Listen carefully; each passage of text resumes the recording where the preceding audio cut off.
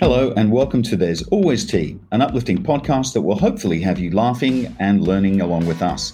But before we start the show, click subscribe or follow now so that you don't miss any of our upcoming episodes. My name is Keith Hockton. I'm a public historian, author and broadcaster, and as usual I'm in the studio with my co-host Nikki Jordan, who will help me digest a feast of facts over a cup of tea. And we have a great show for you lined up today on fortune cookies. And perhaps the unusually shaped biscuit treats have more to them than you realised. Nikki is an intuitive transformation coach, a certified aromatherapist, a fellow broadcaster, an author, and a mum. Hi, Nikki. Hey, Keith. Great to see you again. Fortune cookies. Goodness, I've had a few of those in my time. They're so fun, aren't they? Yeah, me too. But before we delve into the world of fortune cookies, what tea are you enjoying this morning? There are some lovely aromas coming from your tea. What's the deal? Well, I'm actually keeping it simple today. I haven't made my own, but I found these lovely tea bags that just arrived at my local supermarket. Cranberry, orange and ginger tea. Ooh. It smells a little bit Christmassy, doesn't it? In fact, I think if I added cinnamon, we would be right on that sleigh bell ride. You know I'm not a fan of drinking fruity teas, but I do love how your teas smell. They add a certain je ne sais quoi to the studio. Yes, they do. And certain aromas are great for lifting the vibes. You know me, I'm all about raising those energies. Yes, you are. So what have you concocted today, just out of interest? Almost sound boring, but I'm having English breakfast tea this morning. Something simple, a tea that says, let's get this show on the road. If you say so. I agree, though. Let's get this going. Okay, fortune cookies, Nick. We are breaking it down because, well, I see them all the time when I'm in the States, and I didn't know anything about them. And I found out there is more to the humble fortune cookie than I first thought. Intriguing. You know, I had them sometimes when I worked in Hong Kong, and I loved the little shape. It was a pillow, wasn't it? Or a zhushed cushion. But they don't taste very much, if anything at all, actually. Didn't they come from China? A zhushed cushion? Really? You know, when you zhush the cushion. You know, when you have your cushion and then you just bash it in the middle. It's a zhush. That's the zhush. Okay, well, part of what you said's right. Which part? Not tasting very much part. Yeah, look, I've had one or two fortune cookies where I thought that was okay. But now I think about it, it was usually at the end of a very heavy meal. And there's a blandness to them, like they need to be flavored. I did see that they actually have started adding vanilla to them, which would help. But I wasn't eating them for the cookie itself, right? You just don't do that. I was just dying to break it open and find my fortune message inside. You know, I'm going to win millions. I'm going to meet the perfect guy, you know, all of this. Okay, I agree. Now, if they sandwiched a fortune in the middle of a triple dark sea salt chocolate chip, I'd be eating them in droves. I'm sold. I would buy those in bulk. Did you have them in Hong Kong or Japan when you were there? No, never. I never ever saw them in Hong Kong or anywhere else in Asia for that matter either. It's funny like that, isn't it? I mean, I saw them briefly in Hong Kong and in Japan, but I don't know, they never really took off. It wasn't a big thing, really. No, they didn't. It's really an American thing. So, Nick, I thought it would be good to go through 9 facts about fortune cookies that perhaps you didn't know. Oh, I love that. Lucky 9. I like 9. You know, I like that number. There's something in there too, you know. I don't doubt it for a minute. Look, it's a mad world out there. So being in here with you talking about fortune cookies is a great way to spend a morning. I'm in. Me too. Okay, fact number 1. You know the pillow shaped of the cookie? Or the zhushed cushion? Yeah, it's very unique for sure. Well, did you know that fortune cookie is actually baked flat and that fortune isn't baked into the cookie? I didn't know it was baked flat. That's rather interesting. But with my common sense head on, I would say that it might catch fire putting paper in the oven. So I can understand that one. Oh, yeah. I never thought about that. And also, I guess it would be gross from all the batter. I mean, fortune cookies are thin wafer cookies. And when you put them in the batter, if it had the fortune in it, it would be all mushy. So how do they put the fortune in the cookie then? Okay, they bake it first, then they put the fortune in, then they gently fold it while it's still pliable. So they bake it flat, then they stick it in there, and then they fold it. Oh, well, you learn something new every day. Indeed. Okay, fact number 2. Where do fortune cookies come from originally? So my first guess would be China, but I know from living in Hong Kong that they weren't that popular. So by the look on your face, though, you're dying to tell me, you know, don't you? So where did they come from? Come on, let's have it. Okay. Well, we joked earlier about them coming from China, and you may think that they do because you always find them in Chinese restaurants, but it's not so. And there are a few reasons why people might think this. Okay, go on. Well, okay. So, in her informative book, Fortune Cookie Chronicles, Jennifer Aitley hints that they may have started from an idea that originally came from mooncakes. Okay, we know those well in Asia, don't we? Yeah. So mooncakes do come from China, and they are associated with the Mid-Autumn Festival, where they celebrate the fall harvest.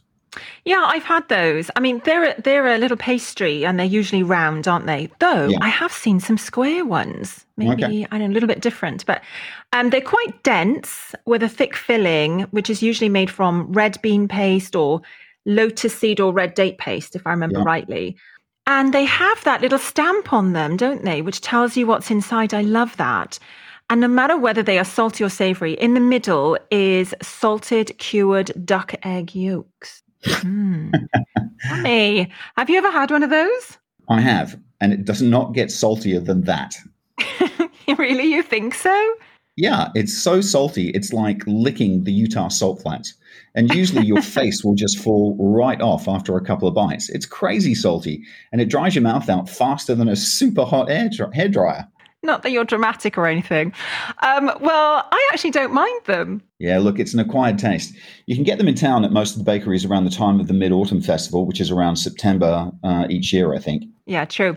So they're given as symbolic gestures. This is what I love, right? The meaning behind giving these. So they're given to loved ones and friends to symbolize the full moon, the coming together of families, and to wish them a long and happy life. I love that. Okay. Yeah, okay.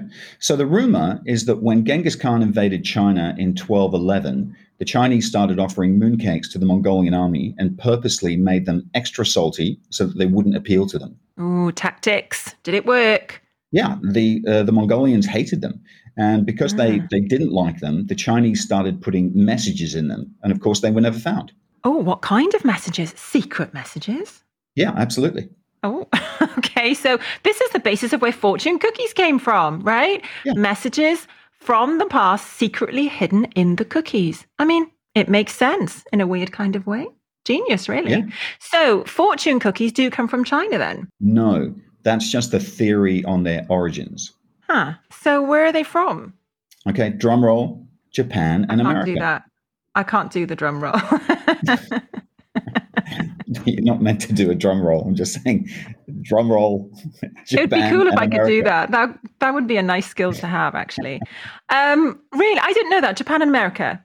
Yeah, I think so. So in 1907, there was a guy by the name of Mikoto Higuara. He was caretaker of the Japanese tea gardens in San Francisco. Have you been? Oh, no, I have been to San Francisco, but I've always wanted to go there. I hear they're beautiful. I do know that they are the oldest public Japanese gardens in the United States. Yeah, I've been, and they are stunning. The design is really, it's unlike anything outside of Japan that I think I've ever seen. Well, interesting. I mean, next time I'm going to San Francisco, I'll make an effort to visit. Yeah. Well, they were originally created as a Japanese village exhibit for the 1894 California Midwinter International Exposition, and the site originally spanned 1 acre. Okay, so they expanded on it too after the fair was over.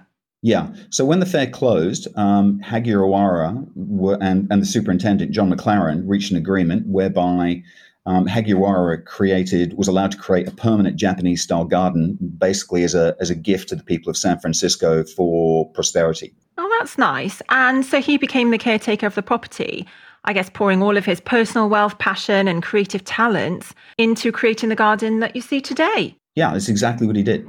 Well, when you have the passion, you have to go for it, you know? Yeah, and he then expanded the garden to its current size, which is about 5 acres.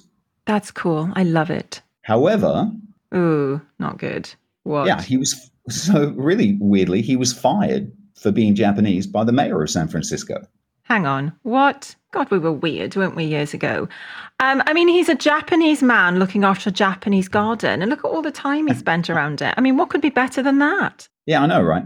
I have no idea why he was fired. I don't think anyone does. It could have been a personal thing, but basically they let him go. But the public loved him, from what I understand. Yeah, he was super popular with the public. And the gardens were one of the main attractions in San Francisco. I mean, did they defend and help him? Yes. So they rallied and petitioned the mayor, and eventually he was rehired. Then he started making cookies, which we now know as the fortune cookie, with little thank you notes inside. And he started handing them out to people who came to the gardens to support him. And there you go. That's how it all started. Did it though? I mean, I like that story and I'm leaning that way. But didn't LA also claim to be the home of the fortune cookie? Yeah. There was some talk of LA being home. I remember that. So the people of LA claim that the Chinese immigrant David Zheng, who founded the Hong Kong Noodle Company while living in Los Angeles, invented the cookie in 1918. Oh, okay. The plot thickens. So he was concerned about the poor people he saw wandering around his shop, sort of outside and near it. And he created the cookies and passed them out for free on the streets. Look, he could have done that, and he probably did do that. But you said that was in 1918, but Hagiwara was doing it almost 30 years before. Good point. And in 1983, the Court of Appeals took up the story of the fortune cookie and ruled that San Francisco was the birthplace of the cookie. There you go. The definitive ruling. Yep. Okay, so fact number 3. Do you know the ingredients that go into them? Okay. Well, I don't think there would be many. That would be my best guess because they don't taste very much at all. Yeah. Flour, eggs, sugar, maybe some butter. And then, as I said earlier, I think vanilla is going into them now to just give them a little bit of a variation. Yeah, I mean, that's pretty much it. And did you know that they were made for about 40 years with chopsticks? I did know that, and because that's a very Japanese way to make something. And it was the Japanese bakers that really dominated that business for a long time. Yeah, actually up until World War II, when they were all locked up or deported after the attack on Pearl Harbor. So about 1942. And that's when the Chinese bakers stepped in and started making them. And then evolution began. Yeah. Okay. Fun fact number 4. When did the messages start changing and morphing? Well, that all started in the 1930s. This is when we started getting Confucius-type sayings, things like, better a diamond with a flaw than a pebble without, and quotes from the poor man's almanac went in there as well. Okay. And then they started putting lottery numbers in and then smiley faces. I mean, for me, just give me a classic fortune. Yeah, me too. I know that you said you didn't see them when you were in Hong Kong, but I did. Okay. Yeah. So when I first arrived there and I was working at Goldman Sachs, my team took me to a restaurant and they gave them all out at the end of the meal. I mean, it was such a cute thing to do. Not every restaurant did it, but we did it there. And It was fun as we read out the fortunes around the table. Though one would say that's bad luck right there, I reckon. I mean, a bit like telling someone what your wish is when you blow out your birthday candles. The feeling is that it won't come true. In fact, maybe that's where I went wrong all those years ago. I told people what my fortune cookie message said. You really can't read them out loud. I didn't know that. I thought that was the whole point, to read them out and just have some fun with them. I don't know. I mean, I was always told that you had to keep them a secret. I mean, that's how I believe about wishes. You keep your wishes and you keep them a secret. Right. But maybe one of our listeners can tell us if that's true or not. Well, what I do know is that in the mid-1990s, the largest manufacturer of fortune cookies, the Wonton Food Inc., decided they would import them to China, and it was a disaster. So I'm thinking maybe that's why I didn't see them in Hong Kong. Yeah, it could be. I mean, the Chinese didn't take to them. And I have to say that I think I'm with the Chinese on this issue. Yeah, me too. Okay, fact number 5. Where do fortune cookies sayings come from? Oh, I do know this. Do you know there's actually a database of sayings that the Wonton Food Company based in Brooklyn uses? And it's around 15,000 messages. Wow. Yeah, and Yang's Fortunes Inc. in San Francisco has a database of about 5,000 messages. And just as a comparison, Hogyokudo, a bakery in Japan, has used the same 23 messages for decades. Wow. Okay, just to add to that, Donald Lau, who has been the most prominent writer of these sayings, decided to retire last year after 30 years of working for the Wonton Food Company and writing many of the sayings. He started writing them to, quote, make people smile. Oh, I love that. I mean, that's why I love the premise behind the fortune cookies. Yeah, me too. Yeah, and I think he achieved that. I mean, they're a definite conversation starter when they're handed out over a meal. Yeah, yes, they are. Okay, fun fact number 6. Have any fortunes come true? Well, although these are thought of as a bit gimmicky or something fun to do with your friends, it was reported that 110 people won the lottery in one day thanks to fortune cookie numbers. No way. Really? I know. It's great, right?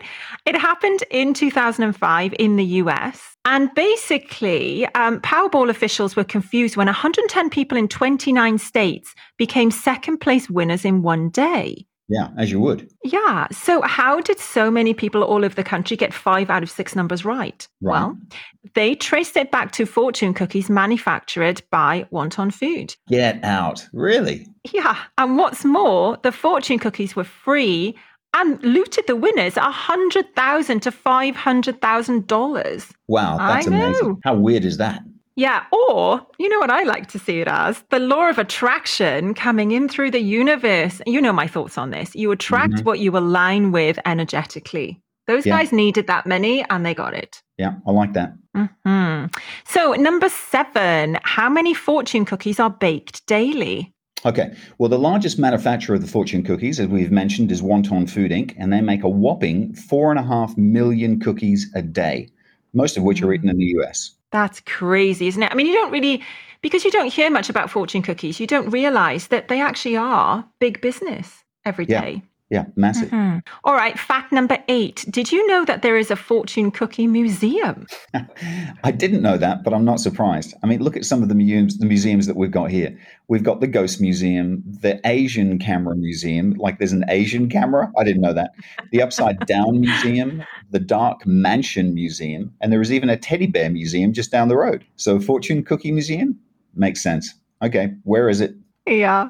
Well, there are at least 2 that I know of. One is in San Francisco's Chinatown district. No surprise there. Yeah. The other is in Japan and features over 40,000 different fortune cookies from around the world. That's nuts. I mean, there are only so many ways you can shape a cookie. Okay, so fact number 9. How much money is made from fortune cookies each year? How much do you reckon? Well, a few million, I would say. Yeah, I'll say. Try $4 million a day. That's $1.46 billion a year. That is amazing. I mean, gosh, that really is a fortune. Sorry to sound corny, but it is a fortune cookie, isn't it? It is. Blimey. All right. So there are some useful facts. I mean, you will all be able to go on with your day now, having known that all of those facts about fortune cookies. Yes, but if will. you'd like to learn more about fortune cookies in depth, then do look at Jennifer Lee's book. She wrote the book called The Fortune Cookie Chronicles. And yeah, I'm a fan of that book. I loved it. Yeah, me too. Okay, thanks, Nick. It's been a lot of fun. Yes, it has. Thank you, Keith. Okay, well, sadly, that's all we have time for. Listeners, thank you for tuning in. Don't forget to click subscribe or follow now so that you don't miss any of our upcoming episodes. And if you'd like to contact us, send us an email. You know, we do respond to everyone's questions. And you can find us on There's Always Tea at gmail.com. We're also on Facebook under There's Always Tea. Bye for now.